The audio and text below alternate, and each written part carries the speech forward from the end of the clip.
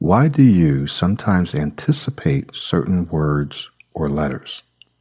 Why does this happen, and how can you stop it? I've heard this so many times. Well, how do I say this letter or this letter? How do I say C words? How do I say vowel sounds? How do I say my name? Right? Every time I get ready to say my name, I have a problem. How do you stop anticipating words or letters? And why does this happen?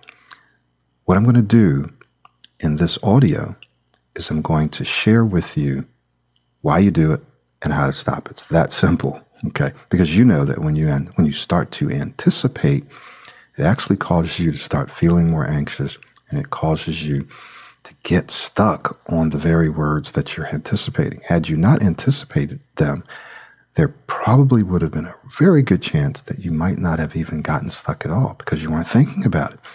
Are there ever times where you say those words or letters and you don't get stuck?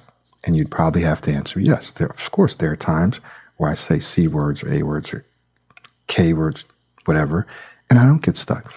But what happens is as you start to anticipate, you start getting stuck more and more and more. So we're going to talk about why that happens and then how to stop it. So in order to access this information, it's an audio, and it's in its own application. So you're going to go ahead and click the links in or around this video. You download the free app, and then you'll see the audio session there. Okay? This is Michael Williams. Look forward to seeing you inside that session.